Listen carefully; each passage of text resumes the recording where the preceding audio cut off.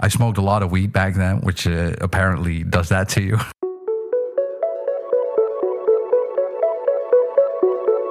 Packing bowls and freeing souls from America's heartland.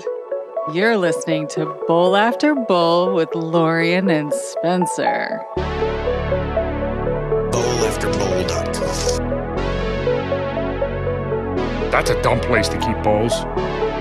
Bowls and butts and bowls and bowls. You mind if I do it, Jay? So when are we smoking some weed? We have blunts here. I've never done a blunt. I'd do one. You're gonna have to listen to this crazy man. I want my weed. It's just me and my ganja. Not if you were stoned at the time. Don't tell him we're high. Listen, we may be a little late.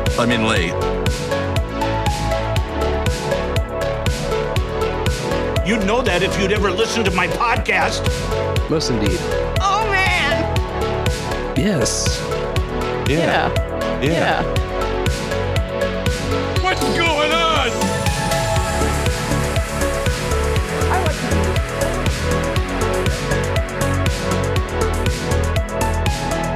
Ooh, slipped it in. Slipping one in on a Friday afternoon. It's Black Friday, in fact. And we've got a special edition of Bowl After Bowl. We call them Bowls with Buds. Anytime we can get our buds together, sit down in the bowl, then we do a little special episode, and we've got one we're very excited to present to you. I am Sir Spencer Wolf, Kansas City. And I'm Dame DeLorean. And joining us from halfway across the world, the one and only VoidZero in the bowl. Howdy-o. Hey, it's VoidZero. Hey. Really happy to be on. Absolutely. How are you guys doing? We're doing great. How are you doing? Awesome. Yeah, I'm doing great. It's a very nice Friday evening. I had to think for a second there. Yeah, Friday evening. Black Friday, you just said so. Yeah. So, it's going great. It's going fantastic actually, because recently I've started to go to the gym again. So I'm really, I'm in better spirits than I used to be. Oh, nice. Yeah. Got your energy up and everything? Exactly. Yeah. Yeah. Feels great. I can recommend it to everyone. That's awesome. So you just go to a local gym then?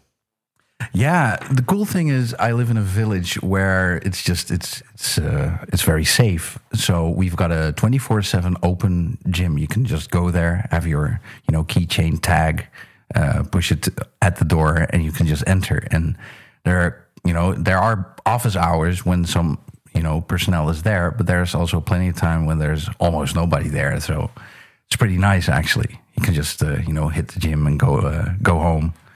At a time that is comfortable for you. So I've even heard people go there at 1:30 in the morning. I mean, for me, that's just totally undoable. But I guess for some people it works, and the possibilities there. So, and this, I mean, I don't know. Maybe this is normal in the US, or maybe it happens over there. But here, it just doesn't happen. We are in some things we are very conservative, and open hours for businesses is one of those things. It used to be that way until the whole the lockdowns, the coofaning. Ah, I see. Oh, and then interesting. A lot of things changed. You used to be able to get food until pretty late, go to certain box stores until pretty late, but hours. Then the koofaning happened? The koofaning hours rolled way back, and then some of them relaxed a little bit, but they're still not back to the old days. Oh, that's interesting. So it's a reverse of what's happening here. Yeah, that's kind of weird. Yeah, it is. I think it's just kind of like a staffing issue. It also seemed to be that businesses can't really keep people hired or keep things staffed, and so they just cut back on the hours that they're open. Yeah, it makes sense. Makes sense. It's the economy and definitely. Yeah, all that stuff. Yep. So, but yeah, that's pretty nice, and still working a lot. Started my own business in March of this year. So everything nice. I'm doing for No Agenda, I've started to do for. I'm trying to do for other organizations. It's not going that fast. I still need to find customers and everything, clients. But it's chugging along. So that's what we kind of want to start off with. And usually if we get buds into the bowl for the first time, we always love to talk origin stories. And you have a lot of origin stories surrounding the No Agenda show and kind of the infrastructure and all of the things the boys use. So we're very interested in a couple of origin stories. First, kind of how you came to meet No Agenda or find No Agenda, Cool. how you first got hit in the mouth, and then sort of all the things over time that you've set up for the show. Okay, are you strapped in? I'm strapped. I'm ready. I'm buckled. Cool. I know this is going to be a wild ride. Well, kind of. It's been a long time. In fact, when I met Adam, No Agenda wasn't even a thing yet. Not even conceived yet. Very nice. It all started when... It was just a twinkle in the podfather's eye. Yeah, maybe it was pre-twinkle even. Could be. See, the thing is, before all of that, Adam worked at a national radio station, Dutch national radio station called Arrow Classic Rock. And this was at the time when he was first, let's call it, getting red-pilled. So he decided to enter the Matrix, or get out of the Matrix, I guess, or see behind the mirror or whatever. Sure. We're talking about, I guess, 2005, 2006. I was maybe 21, 22, 23. And I remember listening to Adam on the radio and thinking, wow, this is the first time I'm hearing somebody talk about stuff that I opened up my eyes to as well. This all started, for me, it all started at September the 11th, 2001. Sure. Yeah. That was something happened globally, and the thing is, I remember where it was. Of course, everybody knows where they were if they were alive back then. Except for George W. Bush, or H.W. Bush. H.W., he can't seem to remember. No? Oh, wait, no, that's the JFK assassination. I'm getting my timelines mixed up. Yeah. I see, because that one, that's also very interesting. But, and I kind of, not going too far off the tangent here, but... Sorry. No, but the theory that John talked about on No Agenda was, he said that there was basically another group, and they had the CIA and everything by the balls, and that's still something that's classified because they can't admit it and everything. That's very interesting. But okay, that's a different one right. to this one.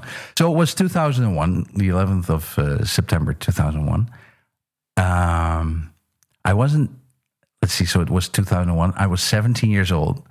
So I snuck into one of the Dutch coffee shops. If you talk about a coffee shop in the Netherlands, it means a place where you can buy and smoke weed. Definitely. And back then it was, now there's restrictions, regarding smoking indoors in, almost everywhere now. Yeah. But back then you could just sit at the bar, roll a fatty, smoke it up, and go back home in a different state.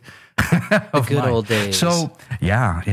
And I was totally into that stuff back then. So, and then this thing, they showed it on TV, and I remember that there were a lot of people who were like, yeah, this is what America deserved.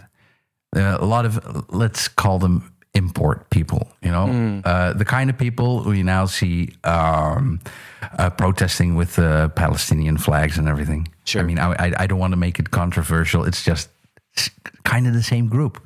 All right. So anyway, that's when my eyes were opened. Now, And I was starting to browse the internet, read a lot of stuff, conspiracy here, there, everywhere, suddenly, for me at least. And it turned out Adam was kind of on the same frequency as I was. So he tried to discuss all of these things in his Dutch morning, Good Morning Netherlands. I don't even remember. It was your morning. He called it your morning wake up call. I think that's the name of the show, and that was in your morning. That was yeah, something like that. Yeah, in your morning, like the.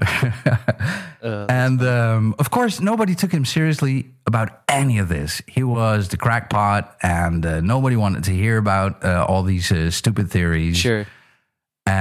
So we're talking about 2005, 6 around there, and I was listening, and I was like, "Yeah, this is a really cool guy." And I knew who he was. He used to be a very famous guy in the Netherlands when I was still a small kid. So I remember listening to his radio shows when I was like 3 years old or something. But this was kind of a different tone, and he was doing it in such of a showman-like vibe. So he was making a great show, great music, but the topics were just they were a little bit too hot to handle, even for his sidekicks. He also started to become more and more interested in UFOs and stuff like that, and so was I at the time. Nice. I was connected to this organization. Well, it's not really an organization. It was a one-guy platform, but he always presented it as an organization. It was called Nibiru. The name of the 13th planet, the whole Zachariah Sitchin thing. It's about the story about the Nibiru planet that is said to be in a different kind of an orbit, and it enters and leaves our solar system every 2,600 years or something like that. Are you familiar with any of this? I've read a little bit of that, but I'm not deeply familiar. I've kind of came across it a couple of times. You've missed some very interesting internet lore. Like I've seen the entrance to that rabbit hole, but I've not been down it. If you know what I'm saying. Well, it got a big spike when there was this website called Zeta Talk by Nancy Lieber. This was in the same period when I guess one of the things that helped open up my eyes when I was already searching for stuff was the Coast to Coast AM radio show. Yep. With Art Bell, and then later with I want to say George Clooney, but that's not the right George. Oh, who does it now? Come on. Help us out, chat room.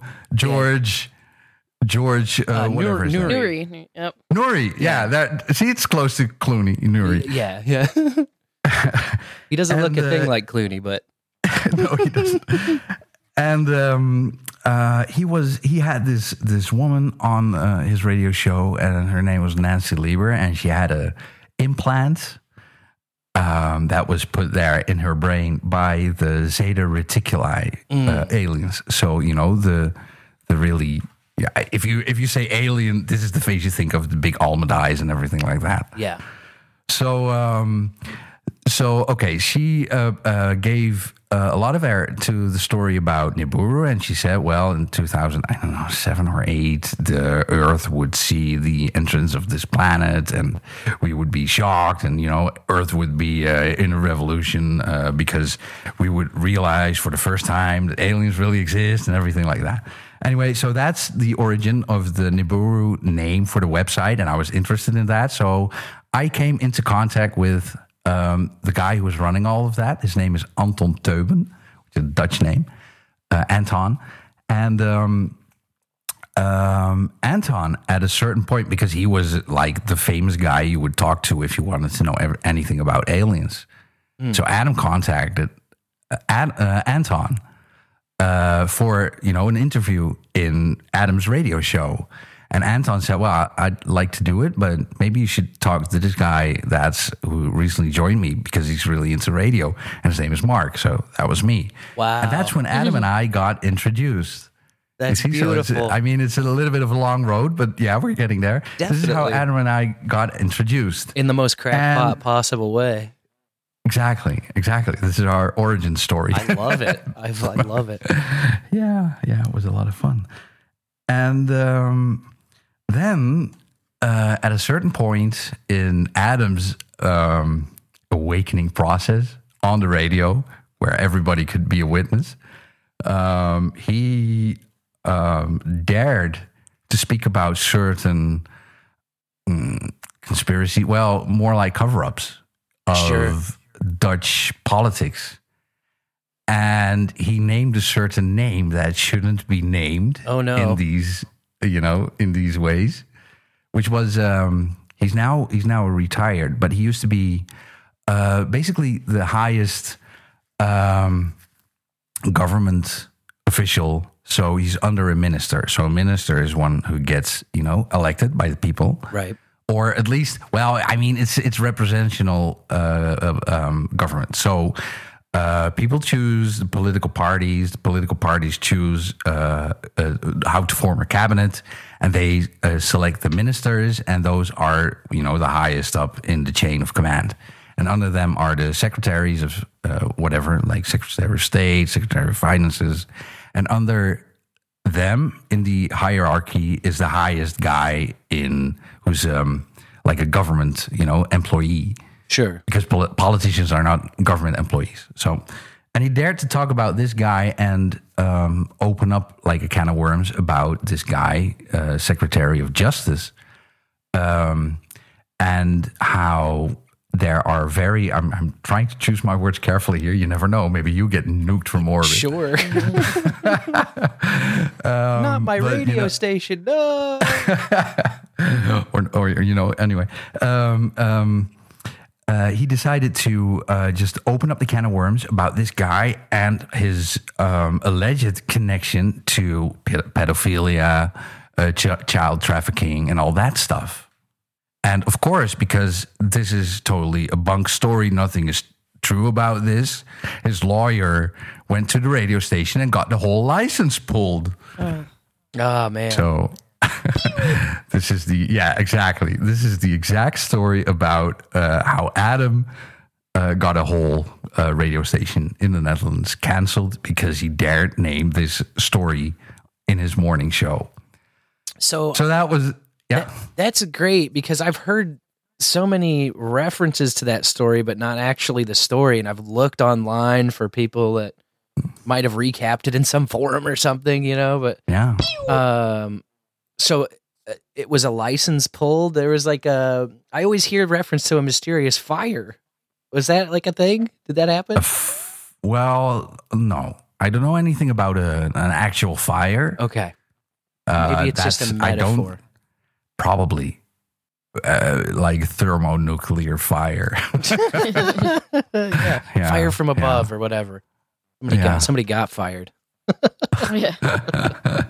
Well, a lot of people got fired then, and they had to scramble to save the radio station, and they managed to even continue it in a more slim form, like no morning shows or whatever. Damn. And don't let anybody talk. Isn't it strange? Isn't it strange how these things always happen when people talk about stories that aren't true? Yeah. It's so, I mean, completely baseless conspiracy theories and that kind of thing. I know, right? So talking about fueling the fire, that's what this actually did. But anyway, Adam and I were connected at this point, and we emailed a little bit back and forth. And Adam was like, well, I really do want to continue a show like this. So back then, it was even discussed that I could be Adam's sidekick in some kind of a new online radio show. Ooh. Oh, yeah. I was like a kid in the candy store. I was so, yeah. But, things happened, things progressed. Adam was also working with VoidZero and everything. And he got a bigger fish on the hook, which was very easy at that point because all fishes were bigger than me. So that was John. Yeah. And he told me this, but he said, it's not like I want to get rid of you, and I know you're doing a lot of stuff with computers, so hey, do you want to help out set up the new thing? I was like, sure, let's get it all started. And he was still doing daily source codes back then, and it was always, it was a lot of fun, especially in the beginning days. I set up the Zero Node network, chat network we're still using. Yes, thank God for that, by the way. Yeah, it's cool, right? And back then, there wasn't even a No Agenda channel. It was all daily source code. And that's when just, Adam would play tunes, get a little bit drunk. We got a lot of fun on the IRC channel. Yeah. And somewhere later, he told me about, I'm going to do this thing with John. It's called, we're going to call it this. And it's totally nothing serious. But hey, you want to help facilitate that with the IRC chat and everything. And that's when I said, well, let's do it. And we set up the chat. And that was really the beginning of No Agenda as I remember it. I mean, there wasn't a show opener yet. Audio quality was not what it is now, and it went through a couple of stages. I mean, sure. You can hear it in all the shows, and sometimes Adam plays back something from like show 200 or something, and you can hear like a totally different sound. Oh yeah, yeah. So there was this interesting progression, and back then there was also a lot of things happening in Adam's personal life. So he was at that point, he was going through many rough patches in his private life because his marriage wasn't going well, and I mean this is all public information. So I hope he's okay with me sharing it here.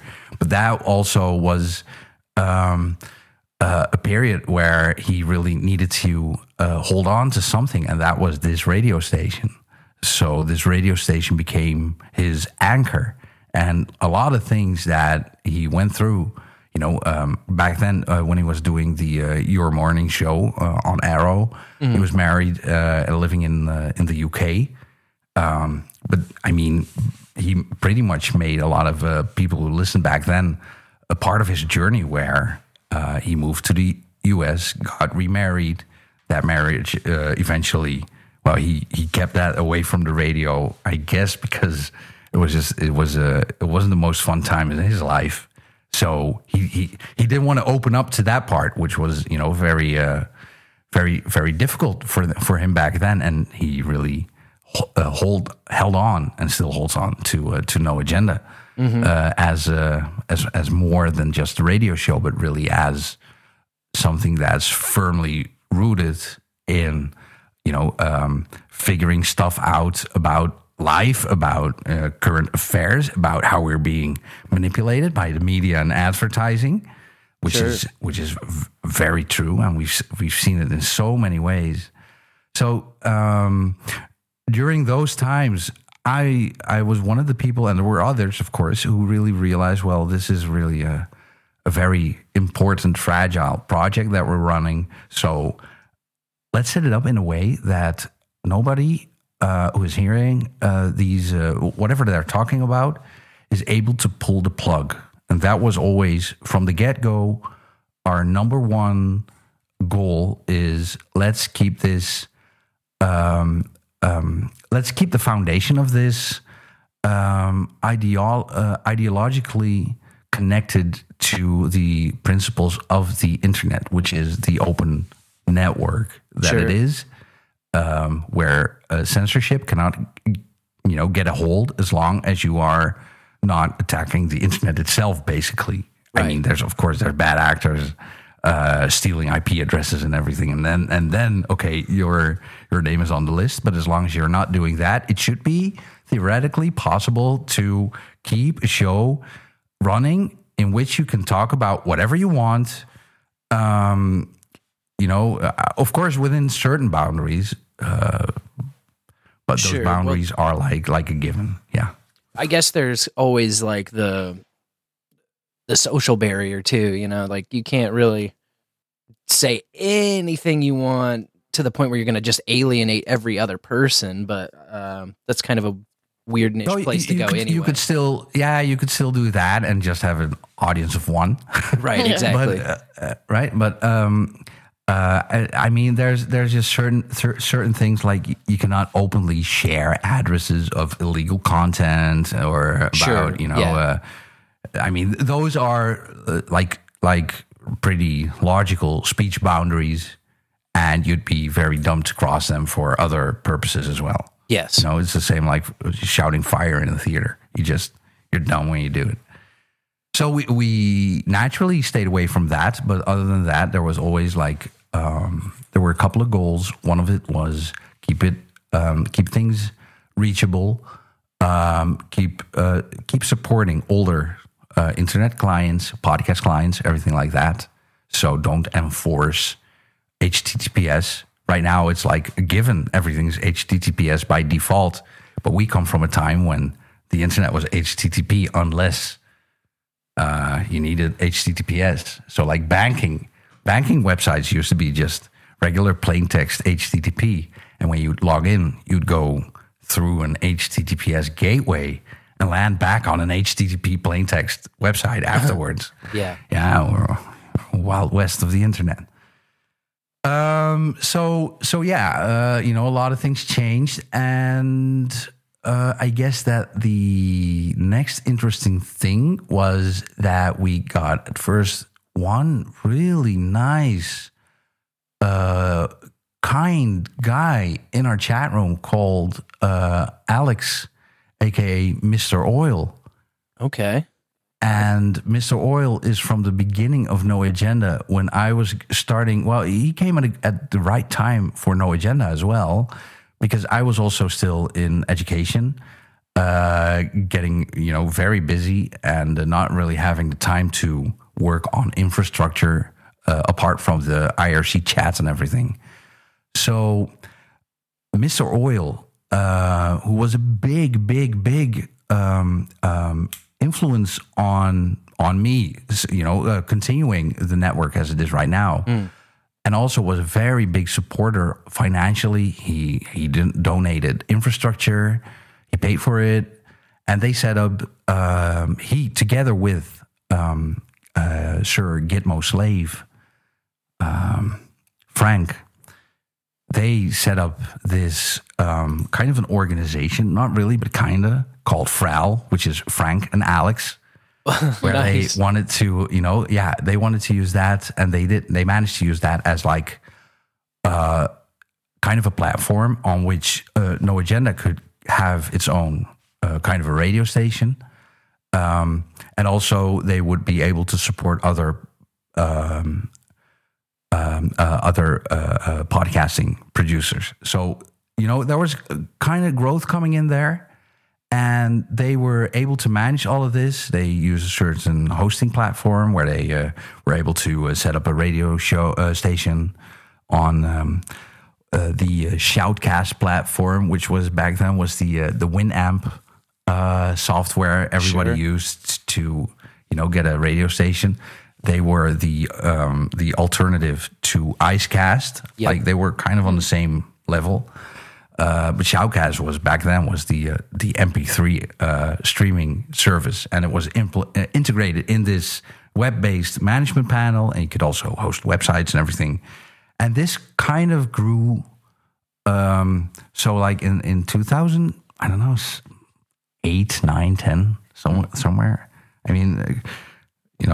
Even today, chronology is not my biggest. Oh, dates get really fuzzy and hazy in the bowl. Dates definitely. get fuzzy. Even time zones are confusing. Oh, so sure. I mean, I can get years wrong. Everything like that.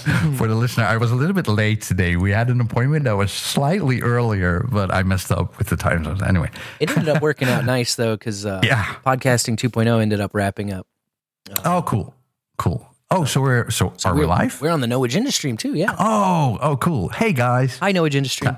It's nice to be here again. Yeah, let me get some of the cobwebs gone again. Because I used to do, the pre-show before Darren just knocked it out of the field. He's doing such a great task with such a pro. That. But we'll get there. Shouts out to Darren too, by the way. I think he's the one has the red phone to you somehow. Darren and the guys who come before that with the folk 2-hour folk music. Congrats, guys. Yeah, the 2 hour. It's also awesome. Yeah.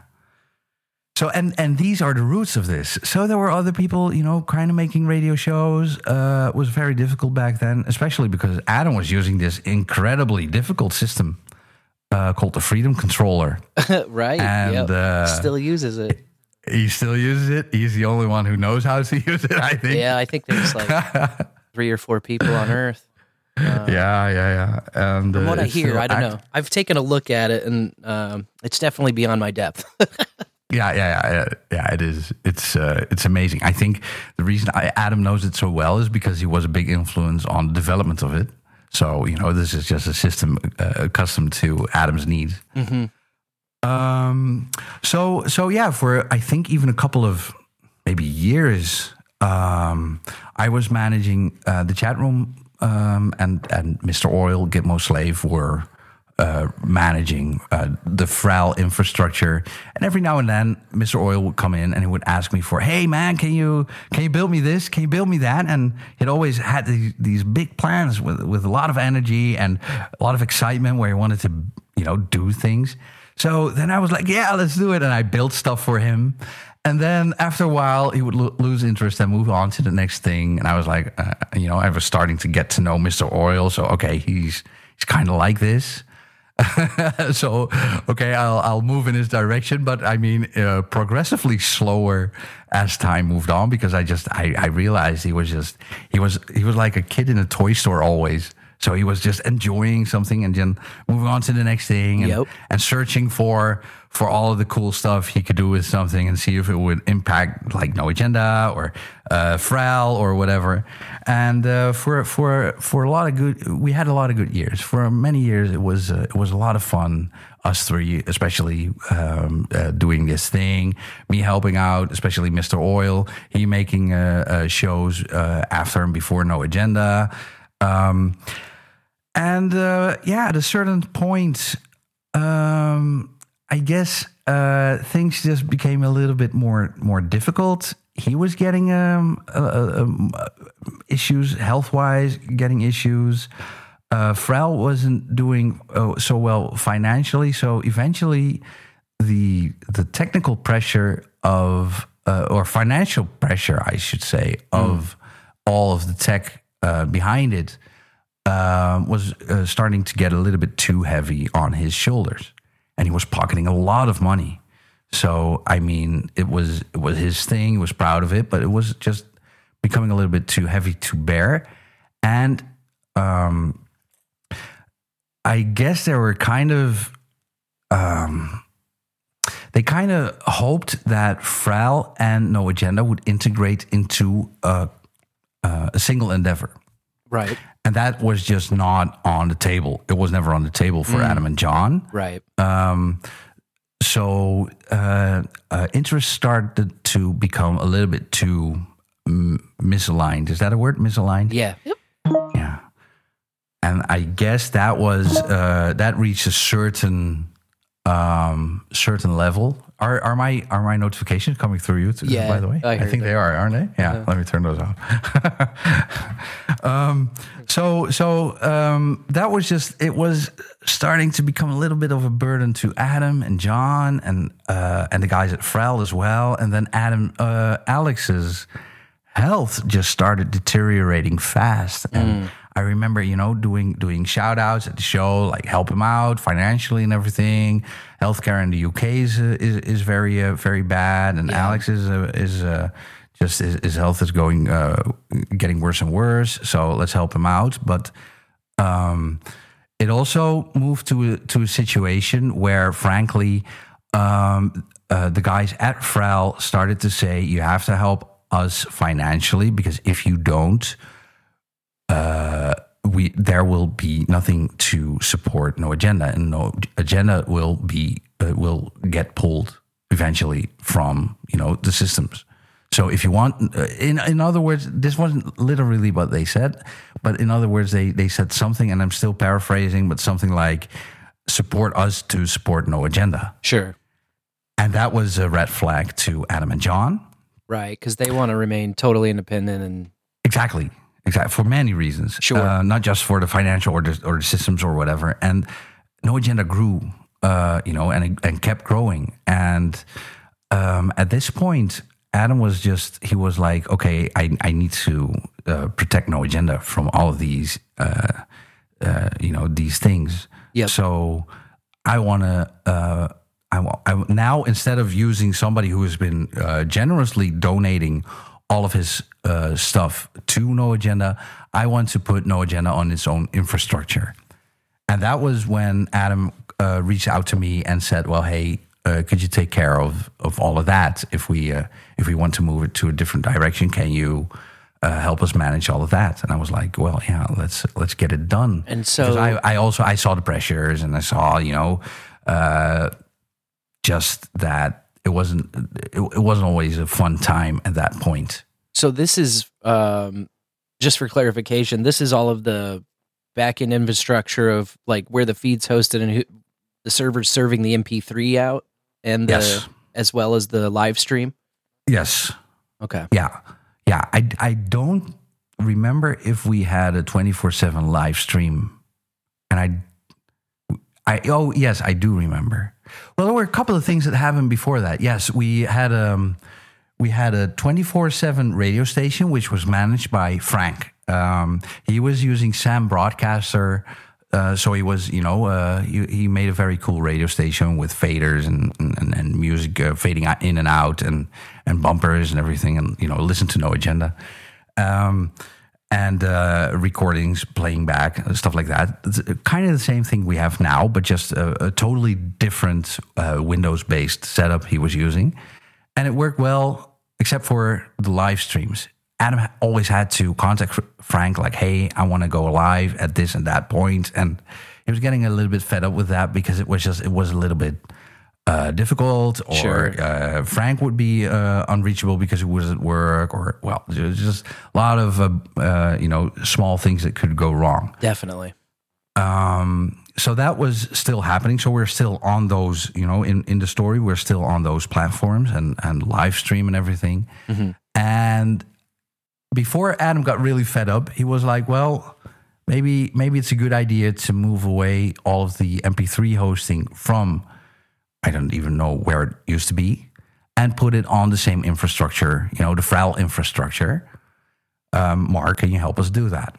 Mm. And that was my first, excuse me, that was my first technical job beyond just, being on standby for incidents that used to happen, and the chat room and everything like that. So I remember moving all of the stuff to the FRAL infrastructure, the MP3s, getting the hosting ready, using multiple servers. Oh man, I remember naming the servers was just a lot of fun on its own. Sure. Got Waldorf and Statler and those old guys from the Muppets. Yeah. Nice. And I got many names. Yeah, exactly.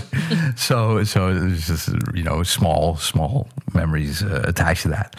And then I still don't quite know what happened, but something happened at Apple's side that changed how all of the Apple devices, which was like, the ballpark, or the gross of it, like most of it, sure, was downloading the MP3s. And I think it was that they used to download all of the MP3s at once and just cache the whole file when they were playing back, and they moved to the chunked file download thing. So you listen, it buffers for like 30 seconds, and during your playback, it requests new information from the server. Gotcha. So instead of getting the whole file all at once, it just gets the pieces it needs, and it might not ever get the whole file. Yeah. If you don't listen to the whole thing. Exactly.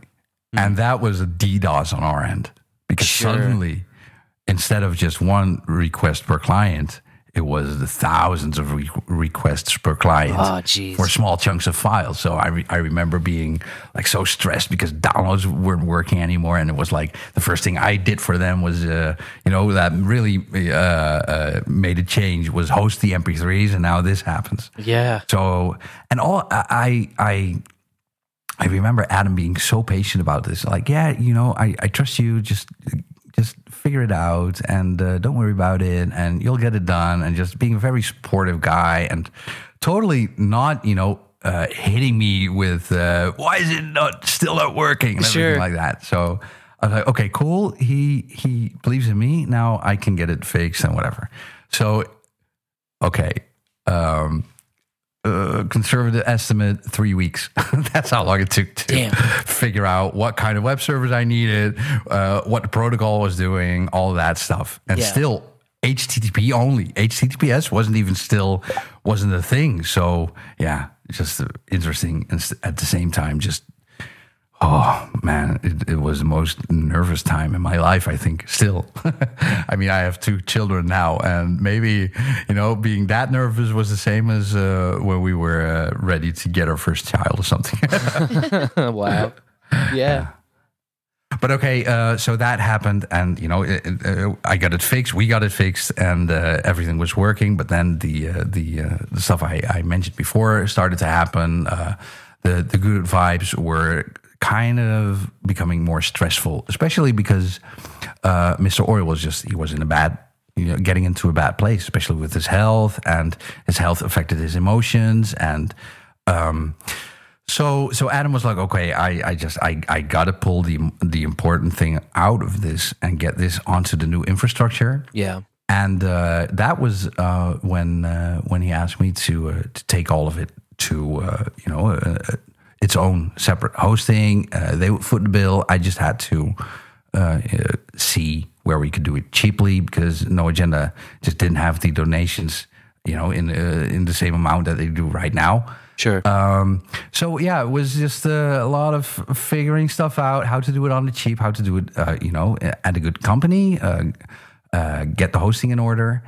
And finally, we settled on an organization that we're still with today. It was just a rock stable company called OVH, where hosting is just superb.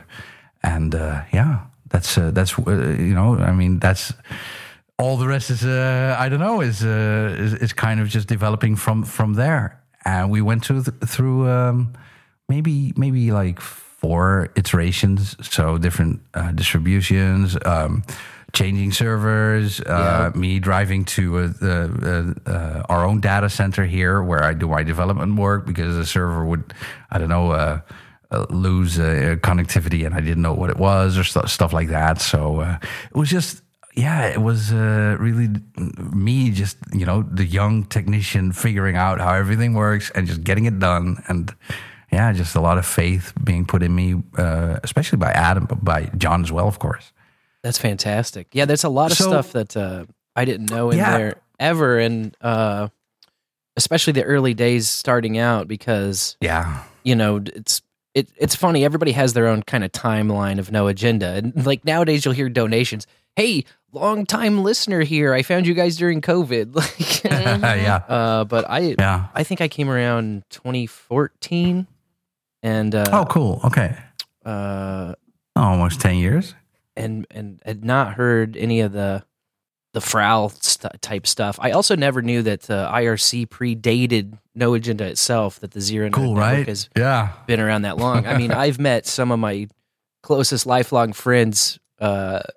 I first talked to them on that Zero Node network. So awesome, cool. Thank you personally from me for putting that together, because wow, that's great to hear, man. No Agenda brings us absolutely welcome. No Agenda brings us together, and is the beacon or the signal. But then that IRC Zero Node network is where we actually talk to one another and meet, and then it facilitates meeting in real life. And some of my tightest pals, I first communicated with on IRC that you set up. So awesome. We all owe you a great debt of gratitude for it. Yeah. Oh, no worries about that. It's just, it's always been a pleasure to be of service. And that's how I started doing this. I was a student. I didn't have enough money to get a decent meal back then. And it was just like, okay, it's my phone alarm going off. Oh yeah. It's time to go on Bowls with Buds. So I still remember that the decision I made was like, I cannot donate any of my money, so I'm just going to donate my time. And that's what I've been doing for just almost the entire life No Agenda's been having, and even before that.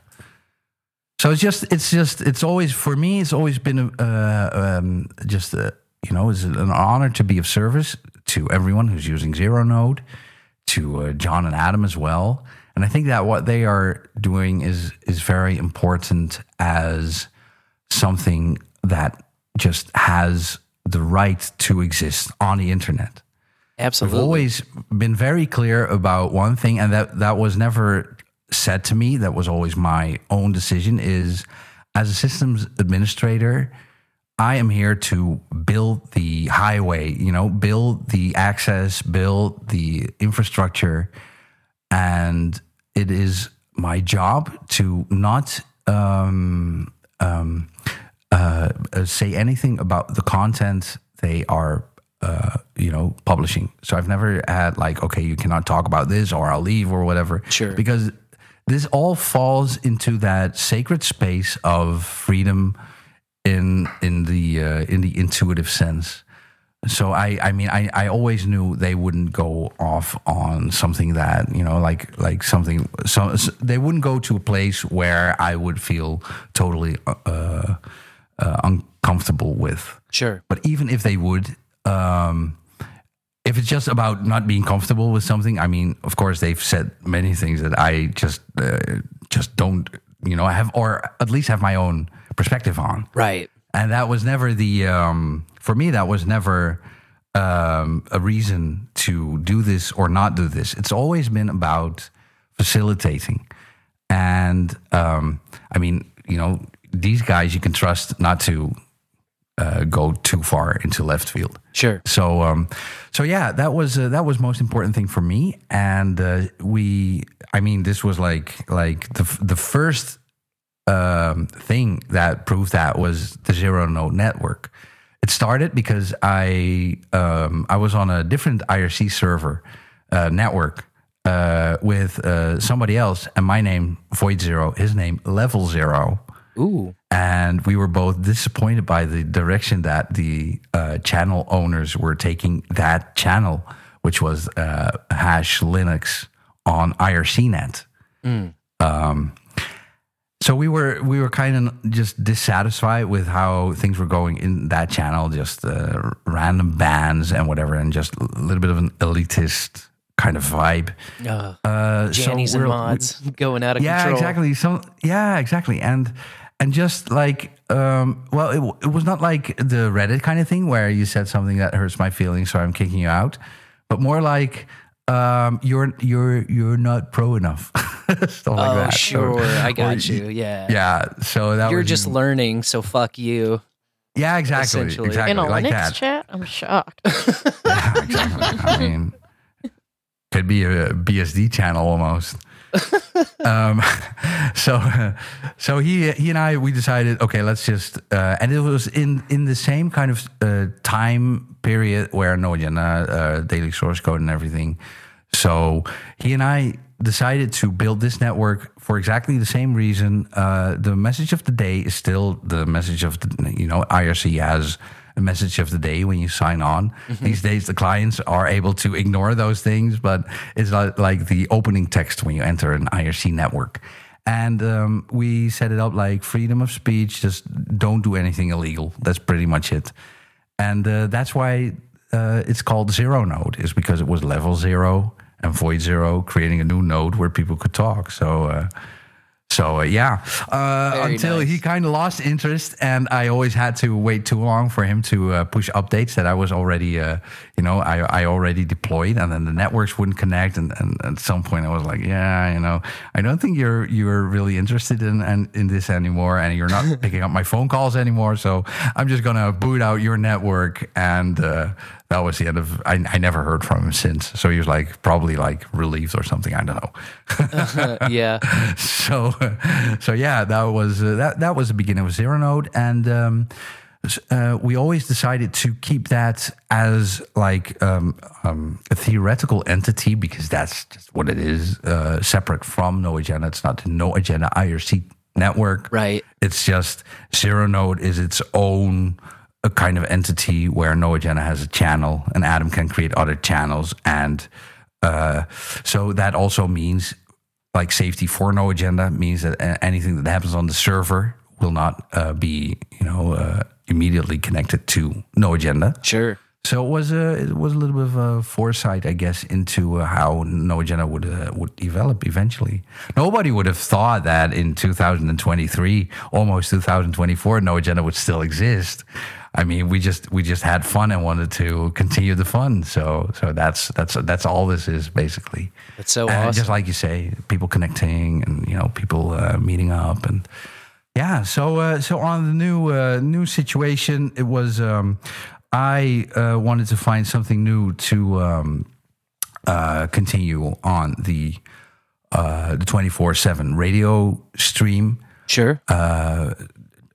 Looked at a lot of different things. Looked at running a Windows server and running SAM broadcaster on that. Like Frank used to do it, but that would just it wasn't really my thing. I enjoyed the tools, and I didn't want to run my own computer on a network, and that being like the system that would have the post-it note that says "Don't turn off or die."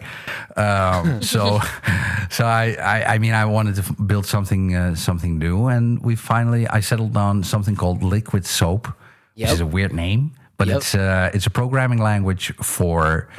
Used to be just for audio streams, but now for video streams as well.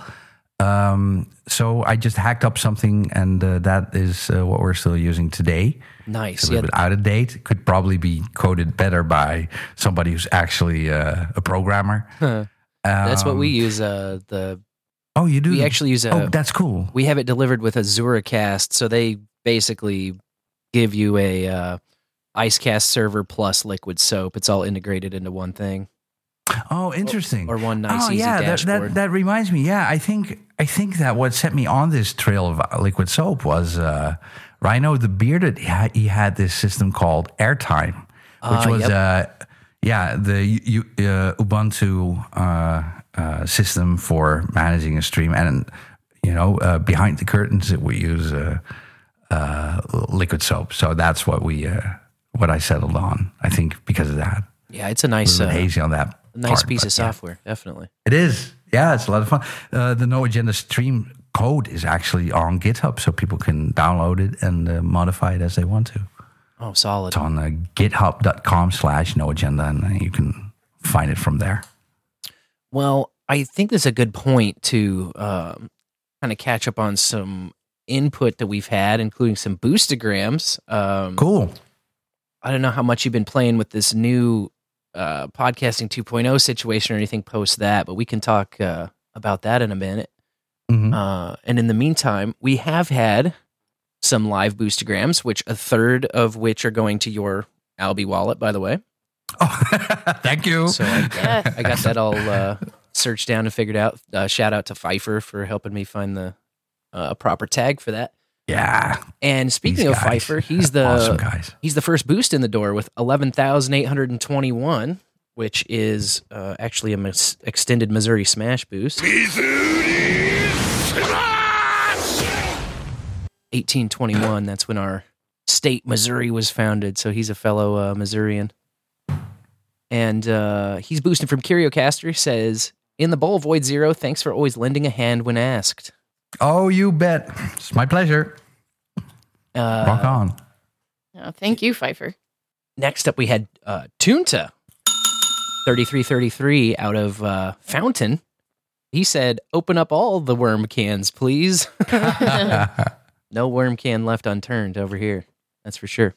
I did my best. 10,001 sats from Harvat was next. He's boosting the live tag from CurioCaster. And then we had Chad F with 3333 out of Podverse. He says, this is the greatest No Agenda origin story ever. I think so. I think the one and only. There you go. VoidZero. He's kind of like the day zero of all the infrastructure. So one of the fun things is when I talk about with Adam about these things, and he's like, "Oh, that's right, I forgot about that," and that's pretty much the only thing he says about anything I'm sharing. This must be like an epiphany to him again, like, oh my God, there's so much I forgot. Yeah. Yeah, that's what I love about anytime you get together with old friends who, you can kind of like put these shattered memories back together and kind of remember a little bit better what happened to you. The hazy days. I've got some hazy years for sure. We just had same here. Just had a pew come in from Rolling On Show, also for 33 sets, saying, enjoying this chat. Well, thank you very much. Appreciate that.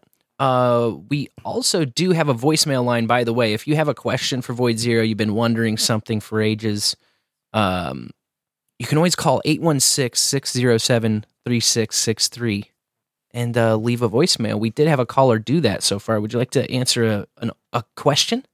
Yeah, sure. You want to do that now? Yeah, let's do the one that we've got, and then we can talk a little bit about 2.0's type stuff. But here goes nothing. Yeah, here we go. I don't know if anybody's ever told you this, Void, but you got a silky, velvety voice, and it's very comforting and soothing to listen to. I hope that's not too too forward. Uh-oh. I don't even know where to begin with questions. I'm just find myself in awe of the things that you have created, and I guess that's more so what I was calling to comment on. It's very surreal to think that somebody that is so far away from my current location, halfway across the world, could have such a dramatic and positive impact on my life. I just don't have enough words in the English language to thank you for the things that you have done for the No Agenda community as at large. I mean, it's some really phenomenal stuff. Getting into the IRC chat room at Zero Node, I mean, that's like a flashpoint almost of, so much has happened after going through that tiny little step of figuring out how to register a nick on the IRC. Sorry about that. And it's just been a continual path of trying to learn as much as you can with the knowledge that you already got, which is, spoiler alert, not a lot. But yeah, I just, I really want to express my gratitude for the things that you have brought into my life, the people that you have brought into my life. It's really just amazing stuff. And thank you for your courage, and I hope you all have a blessed day. In the bowl. In the bowl. Well done, Booberry. Yeah, there's a softball question. Not really a question, just a lot of love. How to shut up a guy in one voicemail. Oh. I am just tears in my eyes right now. Yeah. Well, this is the nicest thing, and I shit you not, this is the nicest thing I've ever heard. Oh. Thank you so much. Who was this? This is Booberry, the Mothman of the Miniocalypse. He does Behind the Schemes with Lavish on Monday nights. Yeah. Oh, great. So we connected before. Well, thank you so much. It's an honor. And I'm so happy to hear that because this was my number one goal, is connecting people together, facilitating something that is like a platform that is just one rock solid, because there's nothing more annoying than when you try to use something and it doesn't work. So, all of the upgrades and everything is just always stability first. So when I need to do something, I make sure that nobody's impacted. If I want to update something, people will not notice the change. Just keep it all working. That's the most important thing for me. So this is the most heartwarming thing in No Agenda Land that I've ever heard, and I'm so thankful to you for saying that to me. It's just, we started in 2007. We didn't know where it would go. obviously there is a big community element, and for me personally, I mean, if I can get, this opens up a lot of things in my own, emotional. It's just I went to a lot of things while keeping the network afloat, while getting stuff migrated from network FRAL to network No Agenda, and doing. There were these 3 weeks when stuff was just not working at all, and that was when Apple changed their shit. But other than that, so yeah, I'm very happy. I hope that many people have been able to connect in these ways and in other ways. The meetups and everything. Yep. For me, it was always very difficult to connect beyond a certain point with other people, because I tried to do that with, and I did do that with Alex and Frank. Mm-hmm. And we got into troubled waters where my energy levels were just impacted by by the struggles that we had together. Like, okay, No Agenda was moving to this other platform, and I was innocent in all of this, but one of the guys said, "Well, this is it's a power grab, and you're pulling everything towards you now." And I was like, "Power grab? It's not even my thing. This is just." But there was a lot of blame, and it cost me a lot of energy and stuff like that. I had physical issues at a certain point. I had two times in I think 1 year where I had a spontaneous collapse of my lung, which was like I was very underweight. I smoked a lot of weed back then, which apparently does that to you. Smoking weed and gaining weight are just incompatible with each other. It seems right. Which means, yeah. So I stopped at a certain point, and now fast forward to what I started the show with, going to the gym to lose a couple of pounds. Oh, sure. Stuff certainly changes. There you go. So, but that was all just things that happened with me, and with the whole FRAL situation, I just realized that if I want to keep the network afloat and in optimal order, I cannot get too distracted with just things that might impact that. Sure. So I tried, and I think my biggest shortcoming is in my, like, how I still view how I'm doing this is just my interaction with the No Agenda community, because this is the community I care about most of everything. But it's very difficult to try to connect, but also to keep myself distanced, so that I am able to keep things running, even if something goes wrong with like a person or a relationship or whatever. Totally. Does that make sense? Yeah, absolutely. I mean, it's tough because you can't make it like you're married to a person and then you have all of their baggage, Right, and there were times when I really tried to. Of course, many times somebody would pop into my private messages and they would say like, "Hey, I would really want to help out. I love the show so much. Sure, I like computers. I like working with Linux, whatever. Can you show me around?" And then I would really take maybe weeks even to show somebody how everything worked, and they would just bail on me. Yep. And that is the biggest energy drain that exists. Well, the one guy he was also the last guy with whom I connected who finally dropped the ball before I even doing anything.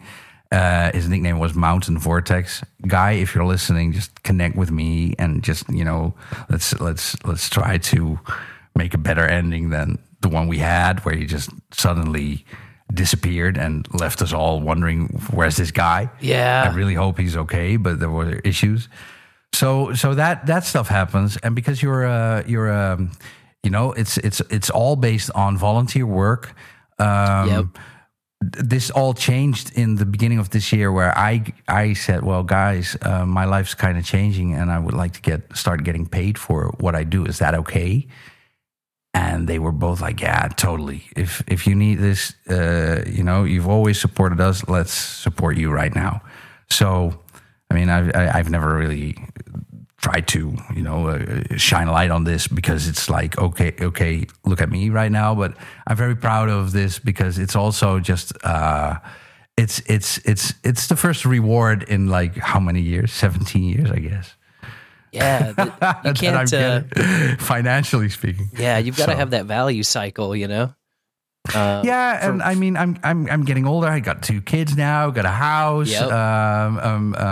Really need to start earning money at this point in my life. So I mean, my wife was able to pull the wagon for a long time. Right now, it's just time that we both do equal parts, and not just me doing volunteer work, because I love the world so much. Right? Yeah, definitely. Well, and that's funny you mentioned that, because I've been guilty of the same, being like, "Oh yeah, I'm in on your project," or people will approach me and be like, "Would you help us with this project, or do you have interest in doing this project?" And I'm like 98% of the time, yes, always yes, even though I'm like, I've got a full-time job, 4 kids, to do this show. Yeah, exactly right. You got 4. Yep, so far. Wow, kudos. I got 2, and they're breaking up the house every time they need to go to bed. So definitely, well done. Oh man, there's some other pews that have come in while we were talking, including Big Daddy Darren O, 66,666. Woo! Wow. Out of Podverse, he says, "Happy Black Friday, bowlers. VoidZero is the man." Darren, man, I mean, Darren is one of these guys who he knows how to really lighten up the mood with his presence, because if Darren enters the room, Darren's there. Yep. And he brings with him this great energy, the supportive energy. He's got a voice like, oh my Lord, how is this guy not on national radio or international radio? I mean, wow. It's just, Darren is one of these guys who just keeps on rocking. Absolutely. Got so much respect for that. It's just, yeah. He's rock solid. Very happy that Darren joined the chat room, Absolutely.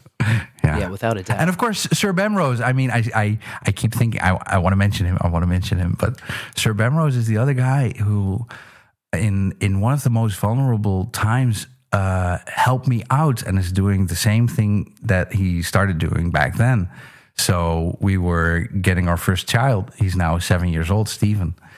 And I said, well, hey, I don't have time to manage the content part of the stream anymore, because it's just too much work, downloading all those MP3s, getting the metadata in order, and just refreshing content every day. So hey, can you help me out for a while? And he said, well, sure. And I mean, Sir Bemrose is still doing that until this day. So I mean, these guys, I'm thankful for so much. They help me out in times when life was just getting interfering with everything that I wanted to do. So if we're doing shout outs and hugs and everything, then right. These guys, they deserve absolutely definitely huge shout out. Yeah. We appreciate Darren O and all of the value he brings to the community at large, for sure. He's put a very professional face on it, which and so stable every Thursday and Sunday. Yep. He's just there, and he's just like clockwork. Never misses a beat. It's fantastic. Total pro. Yeah. Total pro, man. What do you have for lunch, Darren? Because it's just we gotta get that kind of fuel, man. We'll have what he's having, no doubt. Yeah, exactly. No doubt.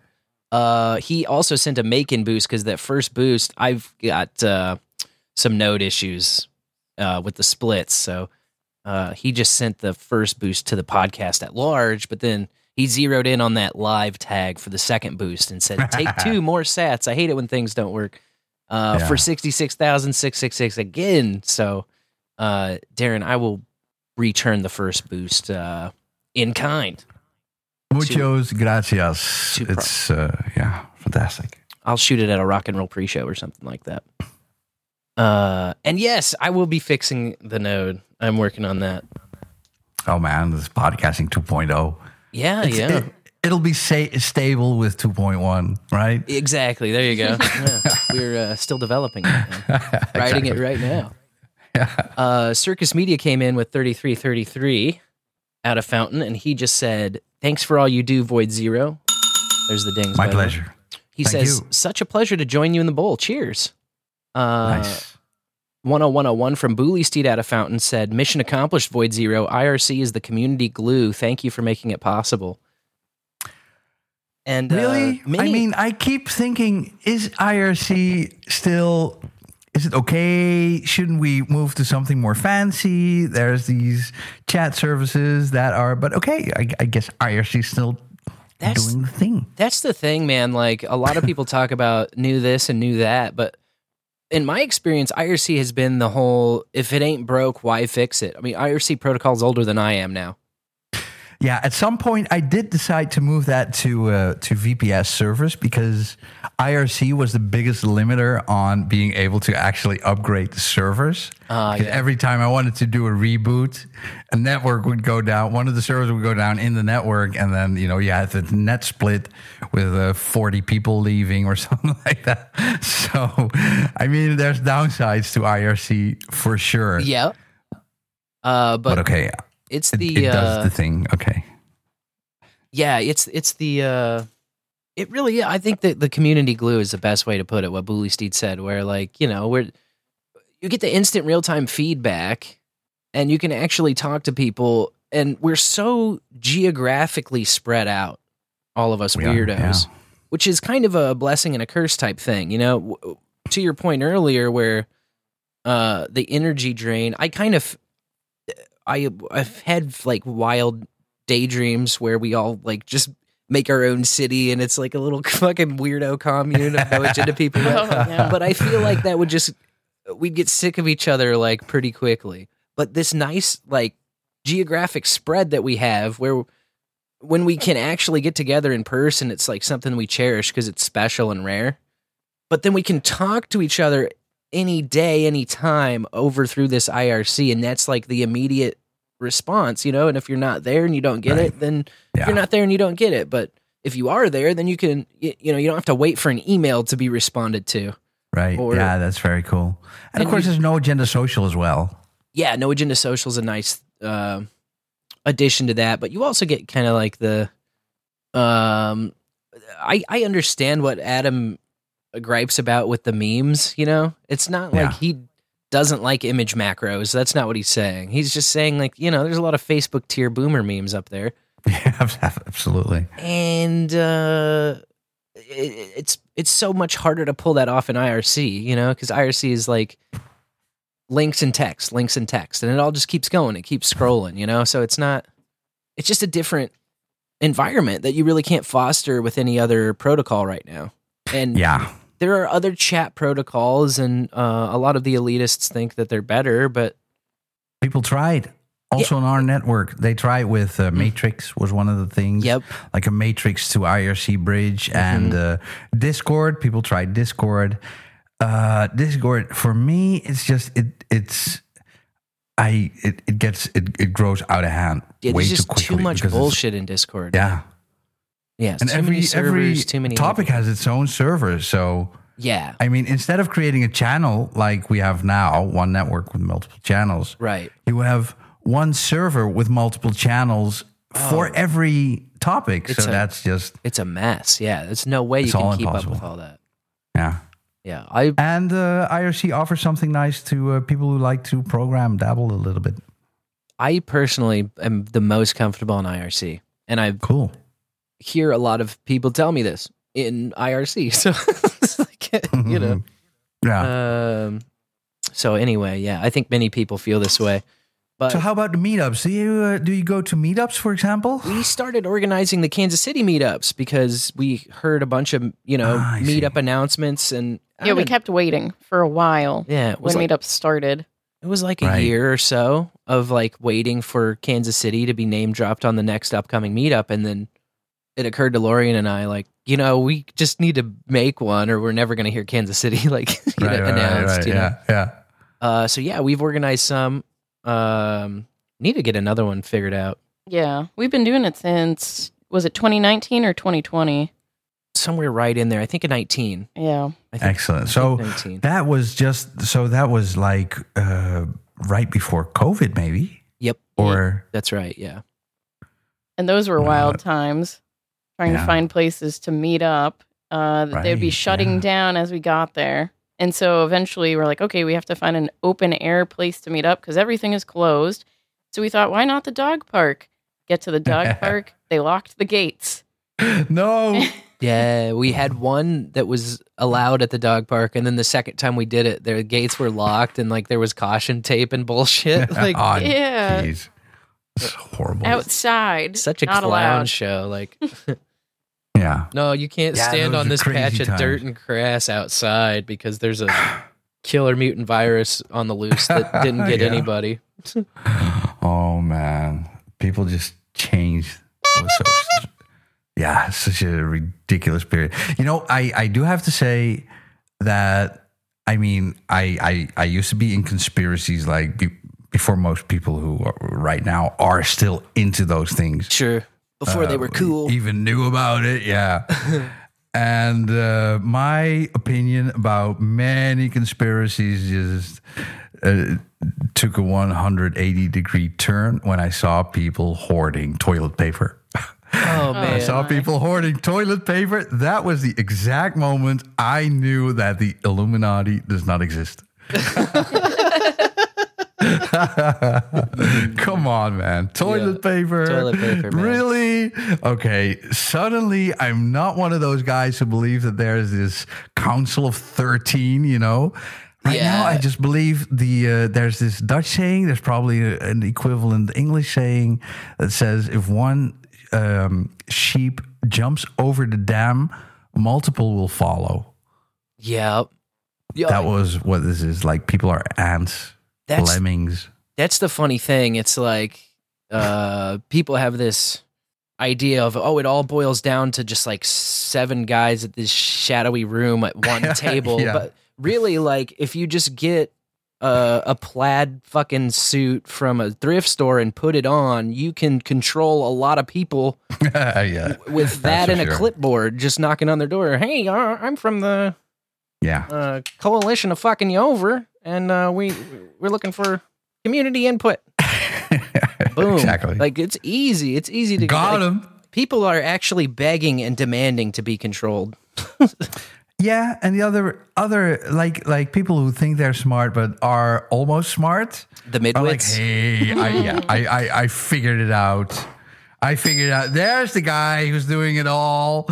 Oh, and then it turns out that the world is just a very, very big multipolar place where there's financial interests, religious interests, ideological interests, all of that stuff, and people are just, oh yeah, pulling a rope. Turns out there's millions of tables with 7 people at it and millions of shadowy rooms, and exactly, and they're all out to fuck you.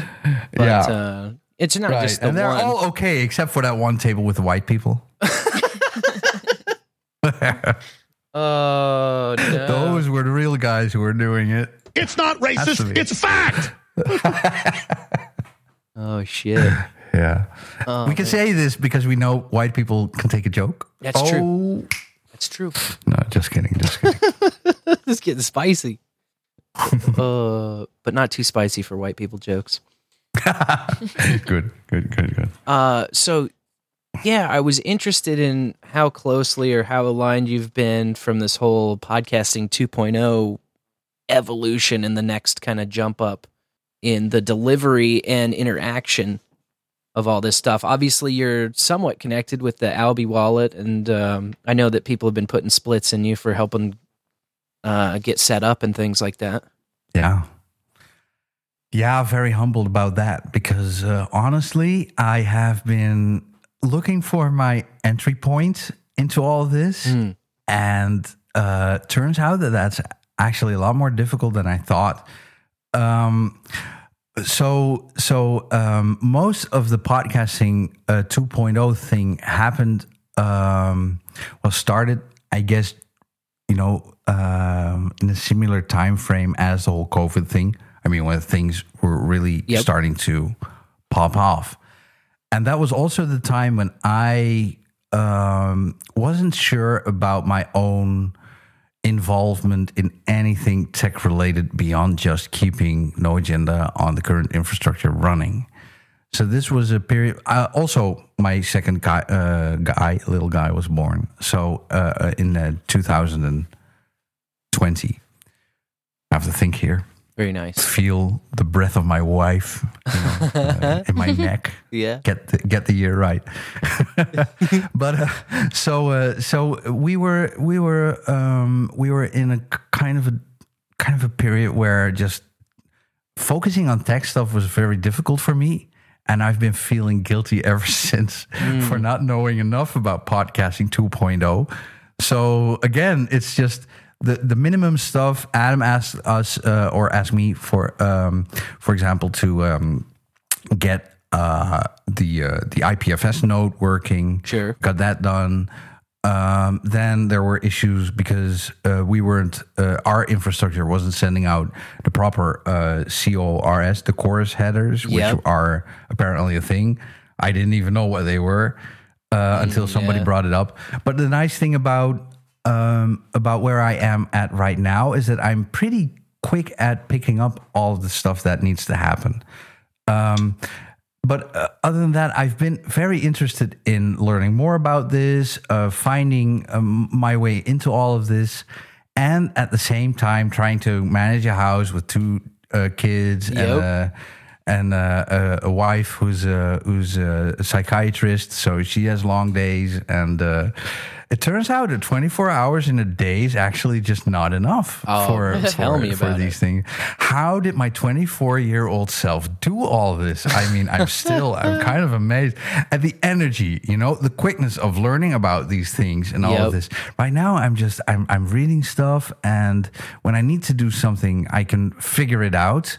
But then the part where you try to expand your horizon, that part has it's been a little bit difficult for me. So I'm like, what should I do? Should I listen to all of the podcasting 2.0 shows starting with one, or I don't know. It's also it's a tough proposition because all this stuff keeps shifting and changing since it's literally being built brick by brick. Right. But for me, that was the black hole of gravitational pull to actually learn stuff. I mean, the podcasting 2.0 happened at the same time where I was like looking to maybe shift to some kind of an IT career. Okay, cool. And so I took a boot camp, and while I was in the boot camp, I also heard about podcasting 2.0. So we got a node set up in December of 2020, and that was back when only Sphinx were doing boosts. Like, you had to get in the Sphinx chat and make a Sphinx tribe in order to be able to receive any of these lightning boosts. And it was all just so nuts and crazy and inaccessible. But that's what taught me about all of the rest of the stuff. So, like, I had used Bitcoin for a number of years, but really didn't have much understanding of it. I had ran websites for years and years, but didn't really have a great fundamental understanding of any of the underlying code aside from just HTML tags. And the same with podcasting and RSS. Like, I didn't really I wasn't familiar with RSS in general. I just kind of used hosts to post my thing, and that was pretty much it. So the podcasting 2.0 world and show and sphere really, I think that was my school. Right, I see. Yeah, RSS on its own is a very interesting thing. If it wasn't for Adam, the MP3 connection to RSS would have never existed. And that's just he changed the world. It's crazy. It's just big applause for him because it's just. But whenever I bring up this concept of podcasting 2.0, I always start with, well, right now, it's possible that you download a show, you listen to a certain segment, and let's say that the host of the show is playing some music, then the person who is managing the metadata for the show can configure it so that when you listen to that song, only during that song a certain amount of your donation goes to the people who produce that song, and they can decide how to split it up further. And people are like, wow, that's so cool, that's so great. How does it work? And then I say Bitcoin, and that's when people automatically shut off. Yep. Yeah, I think it's all that is the number one struggle for people to keep thinking that this is cool. Like this is very cool, but you need a special thing for it that right now is just not in my scope of vision. Yeah, I think that it's just a time thing, really. Frankly, I've not really. That's what it is. I agree. The thing is that it's at early enough point, that people don't understand that, you know, and it's cross borders too. So like, you know, people there in the Netherlands are going to want to interact with that currency versus the Canadians want to interact with their currency versus I want to get dollars into my bank here in the US. And what's really taken for granted is the between exchange rates and fees and transfers and protocols. Like, it's really tough to do something internationally and have it be efficient cheap, at all. Efficient, cheap, quick. But Bitcoin, it just takes what we've done with speech and with audio on RSS and on the internet and puts money on the same rails. Right, and that's all true. But as soon as you are like people are on board with that, you know, thing, like theoretically, right? But as soon as a connection needs to be made with the tangible, that's too difficult for people to figure out. So my wife was like, "Oh, cool, this podcasting 2.0 thing." My wife, she loves the podcast Adam is doing with his wife. It's just, you know, she's always listening to that. Curry and the Keeper, Curry and the Keeper, and she was like, "Oh, I love it so much. Adam has a great wife. I really want to show my support to her, especially, but to the show as well. I want to figure out how to do these boosts." And she was like, where do I start? And I said, well, first is we need to get an exchange, then we need to send money over to the Lightning Network to your node, and then you can send that out to multiple boosts. And she was like, okay, that's too difficult. Can you do it for me? So I was like, okay, I'll do the first 4 steps and get you your own, you know, account, Bitcoin account on one of the exchanges and so on. But this is the technological barrier that's for the people listening to this is almost insanely easy because they understand the steps. But for people who need to figure out the steps, there is so much bullshit along the way. Oh yeah, definitely. Where people are distracted by which exchange do I use? Oh, I should I use this exchange? And then people come back and they say, well, no, not really that exchange, but you can use this exchange. Okay, so I'll use Binance. Well, no, you can really use Binance because Binance is forbidden in the Netherlands, but you can use such and so. Okay, so now I need to add a withdrawal wallet. Okay, yeah, you can do that, but you need to confirm it over email. And Can I tell you what clears it all up? And you can call me a lunatic and say I'm wrong. What clears it all up? What clears it all up is you build your own Lightning node, and then you just keep using the Bitcoin as money, and you receive it and you send it around, and then you just keep it there. You don't turn it into any other money. You just have now a freedom money, which you can use as money. And then, you know, it gets more useful over time. People price watch and they get all jacked up about the price. But really the price is just a function of its utility. And what is happening, the price is going up as a direct result of this money being more useful over time, and it has only gotten more useful over time. So you're going to want to just keep it as the money it is, Bitcoin, and just keep using it as the money. Then you don't have to worry about an exchange. You don't have to worry about anybody else fucking you in the ass, which is the whole point of the protocol in the first place. You don't have to worry about any of that. It's actually yours, and you can use it. And Lorian is no tech guru. Oh, that's for sure. She's like an honorary old person. She has a seat at the old people table, but she runs her own Umbrel. I did not lift a finger to help her get it set up. She put it together on a Raspberry Pi. She's run it the whole time, and it's like it's our best working node. It never goes down. It's always up. Yeah, because I don't fuck with it. I just leave it alone once I got it set up. That's very important. Like, set it up and just leave it alone.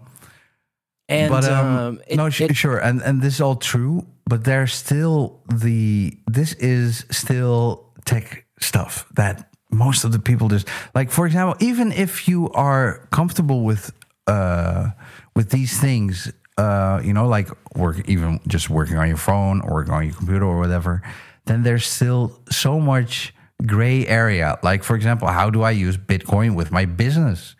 That's very difficult. For example, like send out a contract and whatever. Mm-hmm. Like I'm working on a website for a gardener, and he's like, "Hey man, the only thing I want to do is make people's gardens look nice and make people's lawns look nice and cut some trees, and then at the end of the day, I'm just done. I don't even want to start thinking about how to figure this out." And so where I kind of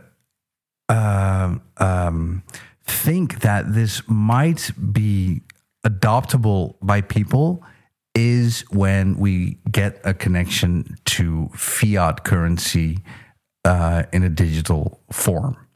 That is going to be all-out warfare with, you versus the banks. I mean, they're going to do everything they can and are doing everything they can to make it as difficult as possible to turn fiat into crypto and to turn crypto into fiat. And, that because that's where they have the banhammer power. Like, they can regulate and come after you and be that gateway. But like once it's over in the Bitcoin world and you can send it here and send it there and just keep it there and live in there, they don't have any power in that realm. They have literally no power in that realm.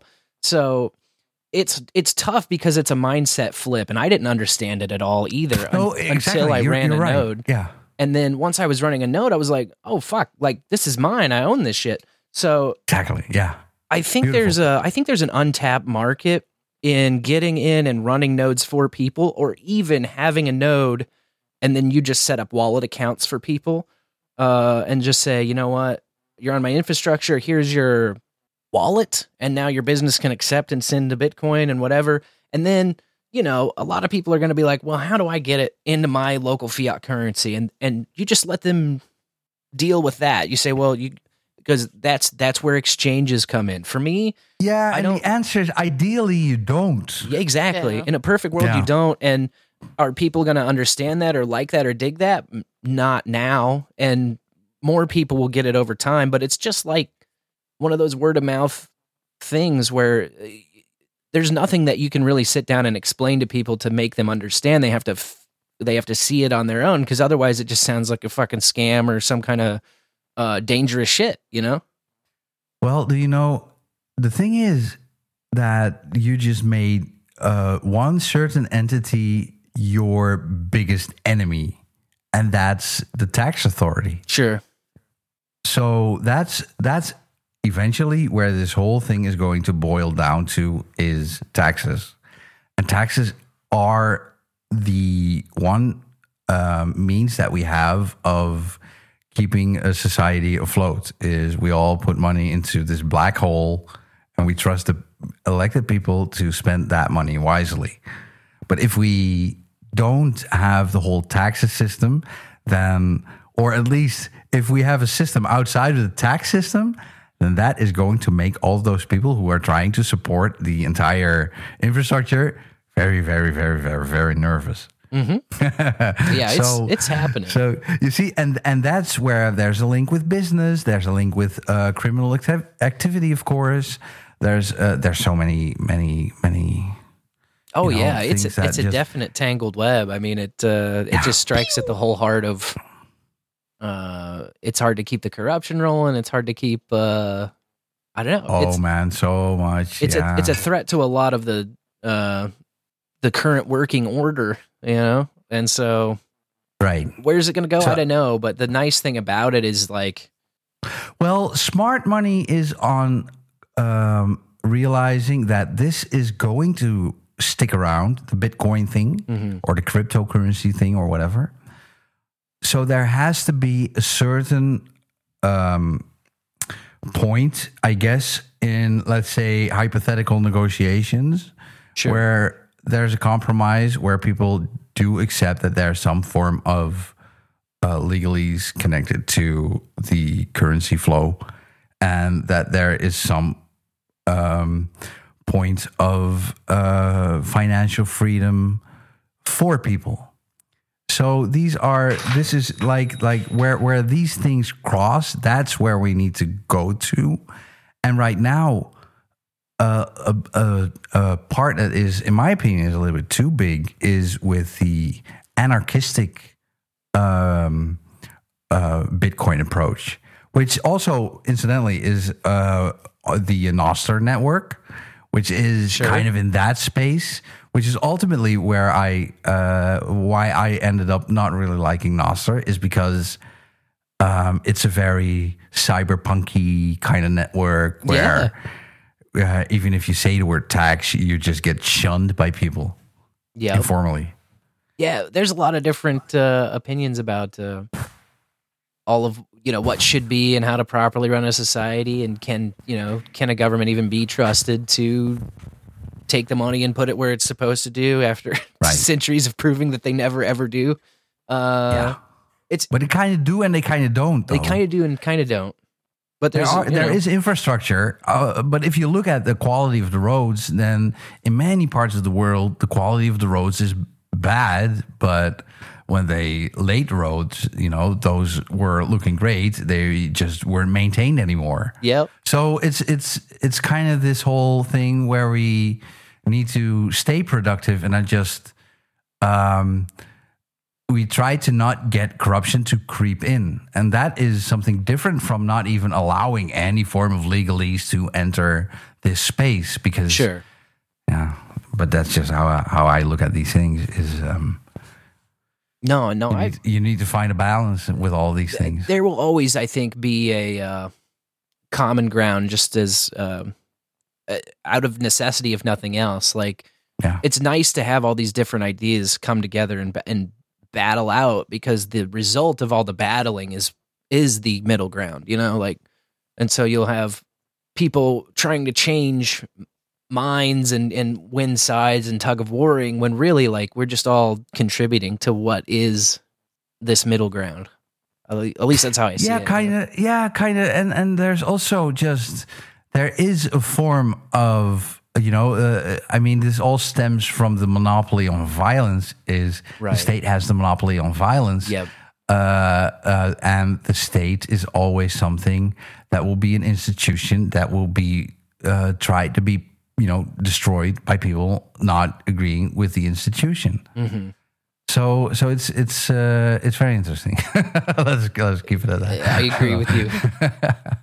Speaking of interesting, we did get another voicemail. It looks like a short and sweet one. A voicemail? A little voicemail, yeah. My voicemail. VOIDS. Voicemail. Yeah, we got a voicemail. Hey, Sir Scandinavian calling. Love to hear VoidZero back on the airwaves. Excellent. Keep it up. Love y'all. Much love. I love you. Hey, cool. Sir Scandinavian checking in. Right on. Sir Scandinavian, man, love you. Great. Thanks. For your voicemail. Cool. Voicemail.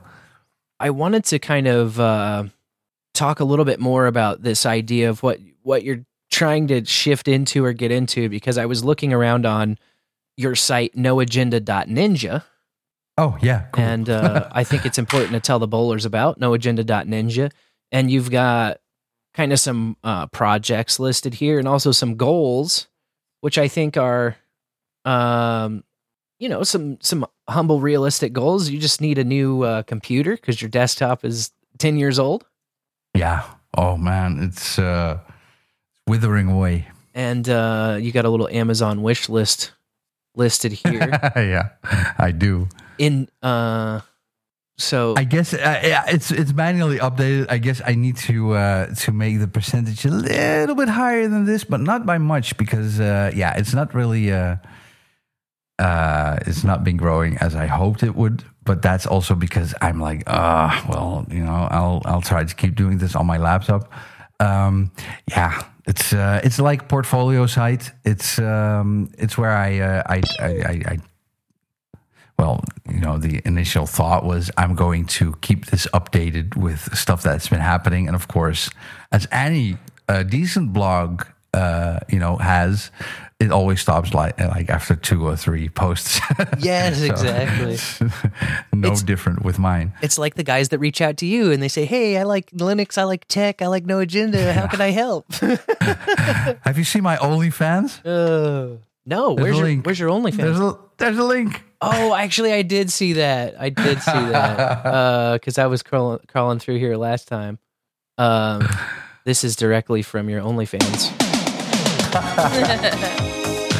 Hey. Oh yeah, everybody knows what that's all about. Gotcha. I love it. People can look there.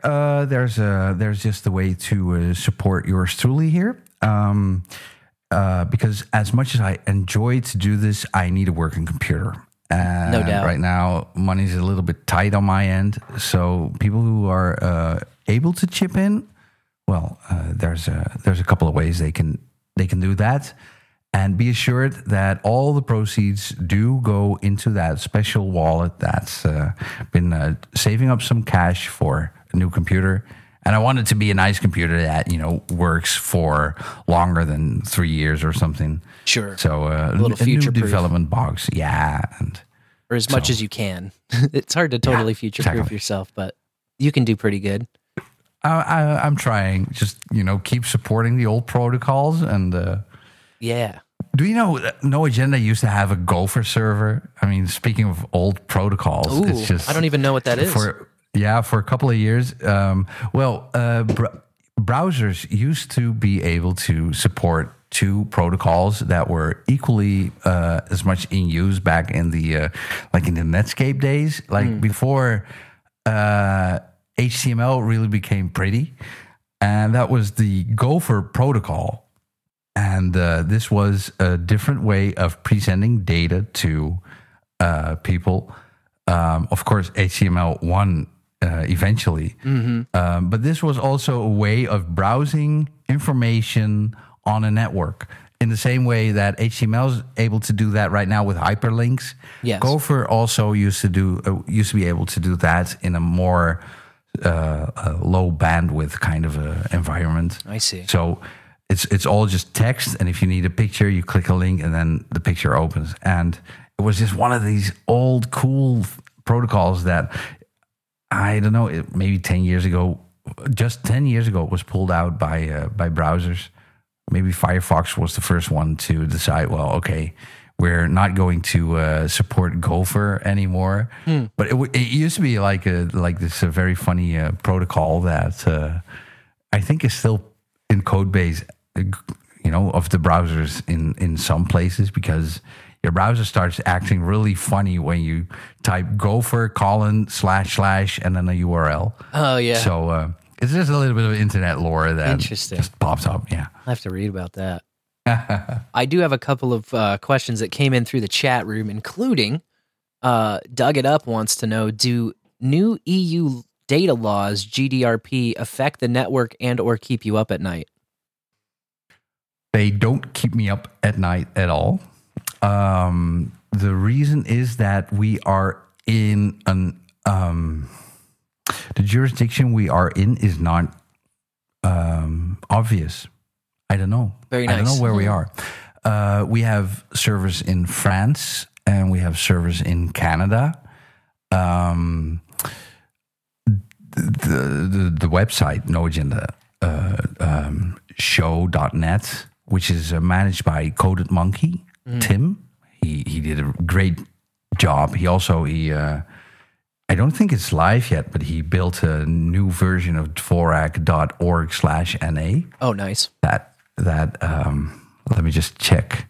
As of now, is still not on there. Dvorak's got to find his password, right? Exactly. That might take a while. I think it is. Yeah. I think it's hidden in the last chapter of the Vinegar book, actually. Yeah, probably. Or there were other talks about books and shows. Like, I think one of the earliest mentions about a feature show for No Agenda was, oh man, it's in my brain somewhere, but I guess it was like a theological show or something. John's been promising to do that for ages until finally Adam decided to let that one go. Oh, there's a Cotton Gin just posted in the chat room that there's now a noagendadonations.com. Let me check it out. Oh, look at that. Yeah. Just hit the old browser here. This looks fancy. Got a little peerage tab. Yeah, it looks right. Does this look right? I don't know. I don't know if this is the one. I'll get back to you on that, Cotton Gin, after the show. But where were we? Yeah, Tim. Oh, yeah, of course. Tim's also one of those great creators who creates content for us at no return, just volunteer. So, of course, also keep Tim in your prayers. So about the jurisdiction, GDRP, all that stuff, no. We are not really, well, we are not a business. This is, in that sense, not a business in that we are delivering services that you need to pay for. It's all donation-based. And as long as it's donation-based, I think that there are different laws. But also the one of the very important things people need to know about No Agenda is that we don't, don't collect data is always, a little bit controversial statement. We don't look at the data that is collected by default. So, for example, the access logs of web servers and where does traffic flow and all that stuff. We believe that it doesn't give you a reliable picture of what is happening in reality.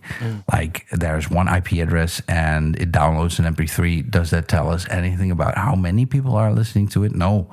It just says this one thing. There is one IP address that is downloading a chunk of data. Sure. So from the get-go, Adam has always said, don't create statistics or collect data about numbers. Just look at the raw bandwidth.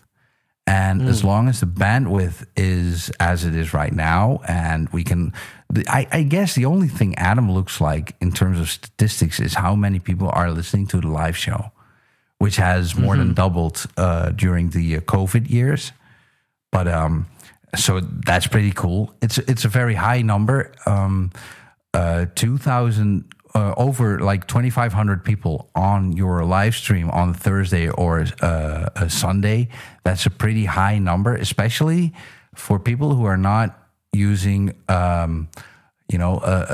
centralized platform that is built on growing viewers, like a Twitch or YouTube or that kind of thing. This is all self-built, and for that, 2,000 or 2,500 or 3,000 listeners is a big deal. Totally. But we know from the bandwidth usage and the fact that we require at least 5 operational servers that No Agenda is just it's huge. We don't know exact numbers. Yeah, that's wild. That's also just important to know for people that we don't, like for example on the IC server, we don't collect IP addresses. Nice. Or like people have to register with an email address that's just so that there is one additional action people need to take to register their nickname to prevent spam from happening. But the email addresses aren't collected or anything. It's we don't really care as long as people just donate to the show. That's the most important metric, I guess. You bring up statistics, and I think like in the podcasting 2.0 universe, there's the OP3 statistic gathering service that I think was pioneered by John Spurlock, if I'm not mistaken. And I have had this like just on the edge of my radar, just heard it talked about, but not actually dipped my toe into. I don't know if you know anything about it yourself, or if you've used it or seen numbers. OP3? OP3. OP3.dev is where you can find the site about it. It's the Open Podcast Prefix Project. Oh, and that's the first time. Essentially, you can just prepend a URL in front of your episode, the URL for the enclosure in the item. Okay, right. And then the traffic gets like redirected through this service that collects all the statistics on it. I see. Okay. I don't know much further than that, frankly, but it sounds like it's a little bit of like similar to one of those counters you used to have on the website. Sure. Where there's a globe and a counter, like a visitor counter. We've never been sure about how reliable those statistics are, but more importantly, we never wanted to make that something that might or might not keep us awake at night. Right. So Adam always said, just don't even bother using something that collects the statistics. Yep. We will know people appreciate this because of the value for value model that is, the foundation of all of this. Totally. And I think that's the key to like where we gauge, we don't look at download numbers. What we gauge is, the value coming back in terms of the boostograms, in terms of who hits the PayPal, in terms of voicemails, in terms of like who's in the IRC chat. We got 40 people in the Bowl After Bowl channel right now. No, not all of them are human, but most of them are human. Yeah. So yeah, those are kind of the direct barometers that we look at to measure what's going on, and what are we doing right or wrong, and like who's out there. Downloads. Right, and the rest is fun, but it's all only like a toy. Yeah, it's like pure play with for a little bit and then see how it works, and cool, it collects. Yeah. But it's not really something that you want to build a business on. And for a business, even an endeavor like No Agenda, there's a business side to it. Sure. It's the business side to it is that it has to be possible to make a living out of it for the people who put most energy into it, which is John and Adam. And that's as far as the business goes. No commercials, no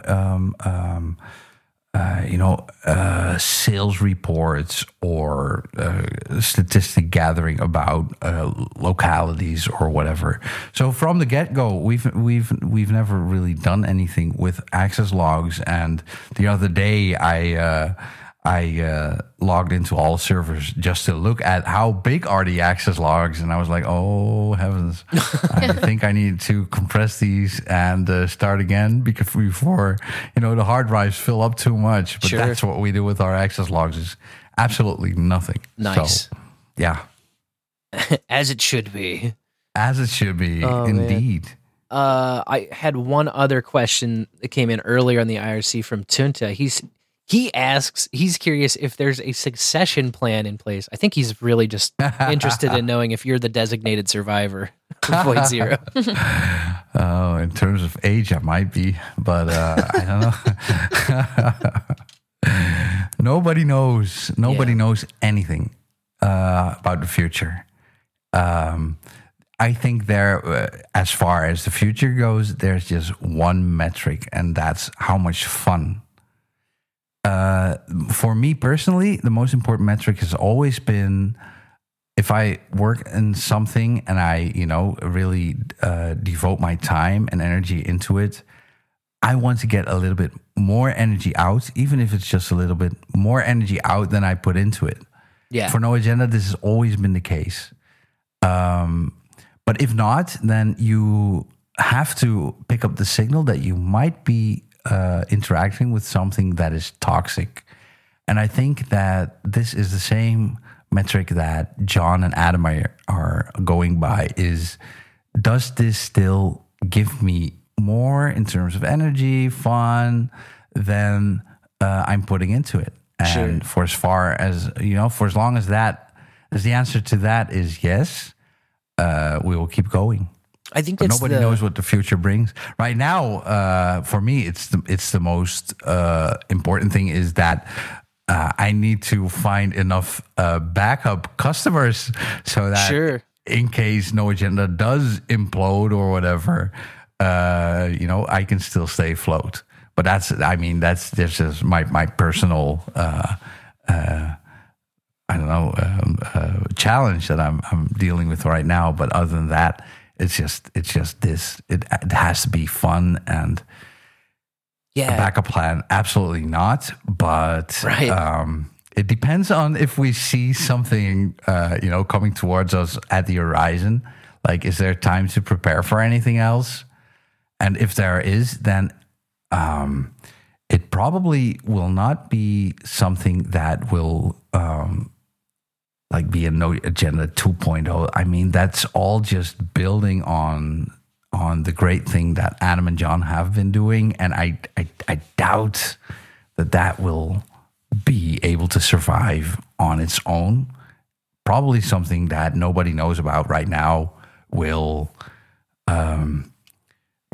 magically appear out of nowhere, and people will pick up on that, and that will be fun and whatever. We kind of touched some of the surface of the stream, the 24-hour stream, the No Agenda stream, but I kind of am interested in the origin of that, and also I know that kind of Bimrose came in at some point and is now like the guy who curates that list, and he's the one that got us onto the stream a few years back. How did that all come into play? Yeah. So that was created. Well, the first thing was created by my predecessors in terms of building something around the No Agenda show as it was back then. So there was a desire to keep an audio stream going after No Agenda ended. So at first we had No Agenda Live, which was a shoutcast server that Adam would stream to, and people could listen. And then after the stream ended, it would just be disconnected. Of course, that wasn't optimal. So the guys, Frank and Alex, decided, well, let's try to make it an actual radio station. And Frank worked very hard to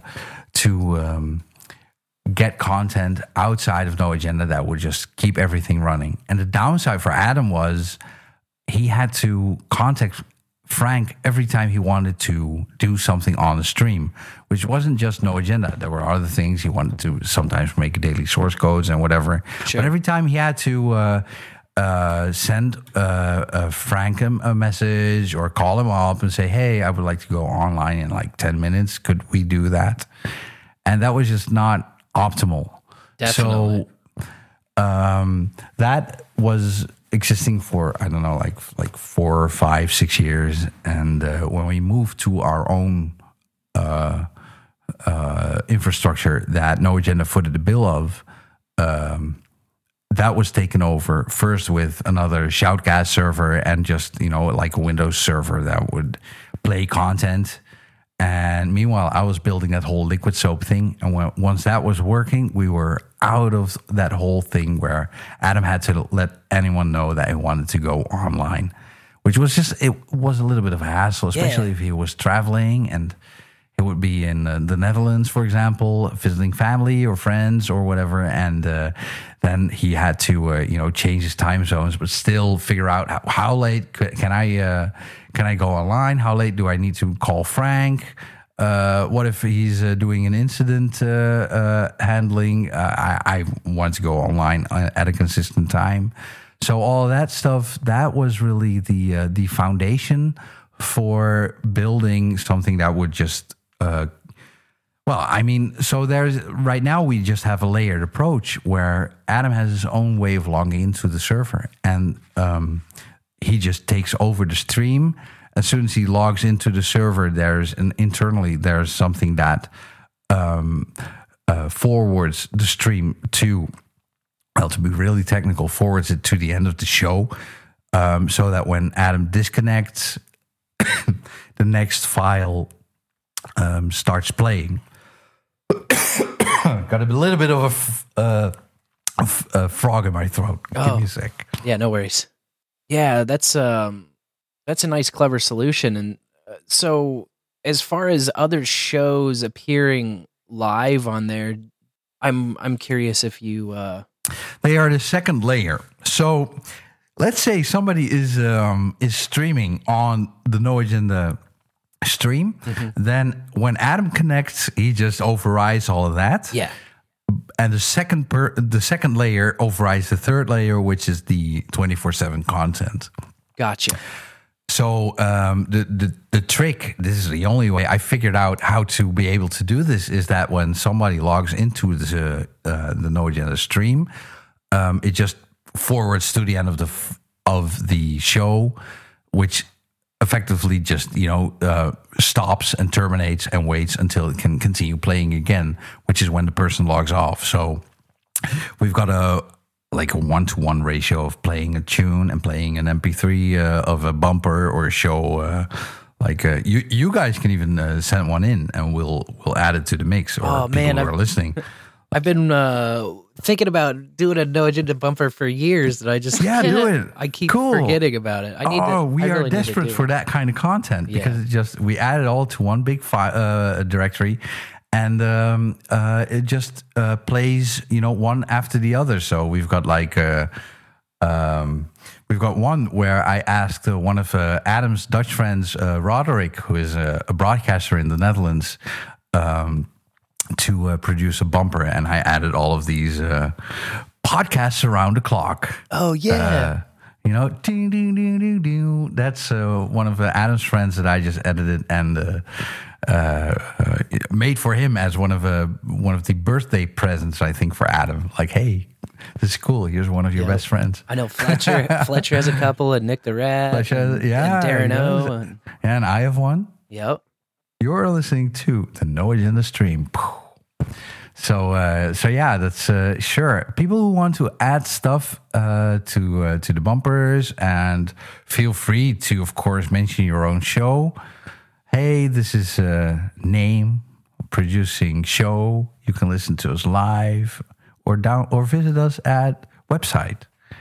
You're listening to the No Agenda stream. Something like that. Just make something cool, and we'll add it. Of course, we'll come up with something for sure. Yeah. And then if it goes past Sir Bemrose's excruciatingly high bar curation, then no, don't worry, it's all good. Right on. Yeah, it's wonderful. Like, that's the whole, in terms of a community, man. Like, between the stream and the IRC, that has been really the petri dish in which we have just naturally grown out. Right. Yeah. Like for example, if you are at a meetup, if you're at a meetup, just record a bumper there and just, make something cool, and we'll put it on there, and people can hear it, and they can whoa, wait a second, there's a Kansas meetup. Let me look that up, and people hear it, and they can connect with you guys. Well, that's a great idea. That'll be on the top of my to-do list. Great. Dang, we've passed the 2-hour mark already in just a flash. I feel like we've been given the the grand tour of No Agenda history in a technical sense. Thank you so much for having me on. Yeah, thank you. I appreciate you joining us, even with absolutely the time zone difference and everything. I'm so glad that we made it work, and we'll have to do it again sometime. Once you sounds great. Sure. Once you get in and run a couple lightning nodes, and then revolutionize your value for value consulting business here. We'll definitely catch up again. Awesome. Well, thanks. It's been a hoot. Absolutely. Really enjoyed it. And not just for myself, but on behalf of all of our collective communities. We really thank you for the Zero Node infrastructure and for being able to deliver the show in this way that's kind of future-proof and censor-proof, and it doesn't really rest on the shoulders of one individual who could like break their toys and walk away. Like, this is really independent. It's all of us. It's independent and collective at the same time. It's just such a beautiful thing that you've helped create. We really appreciate everything that you've done. It's an honor. I really mean that. It's very humbling. I'm so thankful that people are enjoying it. Keep doing that. Keep showing your support. Show your support to No Agenda, but especially also show your support to all of the indie developers, the small shows, just whatever you enjoy. Let people know that you're enjoying it. I'm saying that to everyone because that's what keeps us all going. Is just connections from people to people. Definitely. And hit noagenda.ninja. Help VoidZero get a new machine, man. Get me that new machine, guys. This is the Christmas goal. Laptop. It's not enough. Christmas is coming up. So here we go. Thanks. Much love to all the bowlers out there hanging out. We will be back at it Tuesday night, 9 Central on the Mighty No Agenda stream, taking over right after DHN Plug wraps up. Just as always.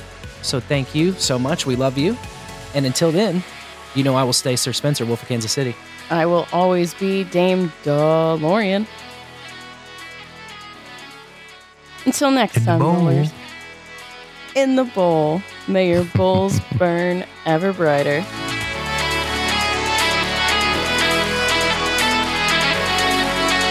Woo! Dance and move your legs around. This is Babe. Do you know how bad you sound? You'd know that if you'd ever listened to my podcast.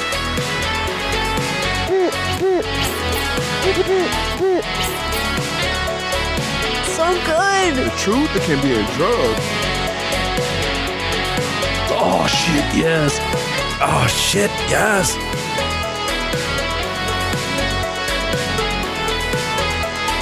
It's so overtly sexual. Let's blame it on the weed, everybody. Bowl after bowl. Bowl after bowl. Bowlafterbowl.com.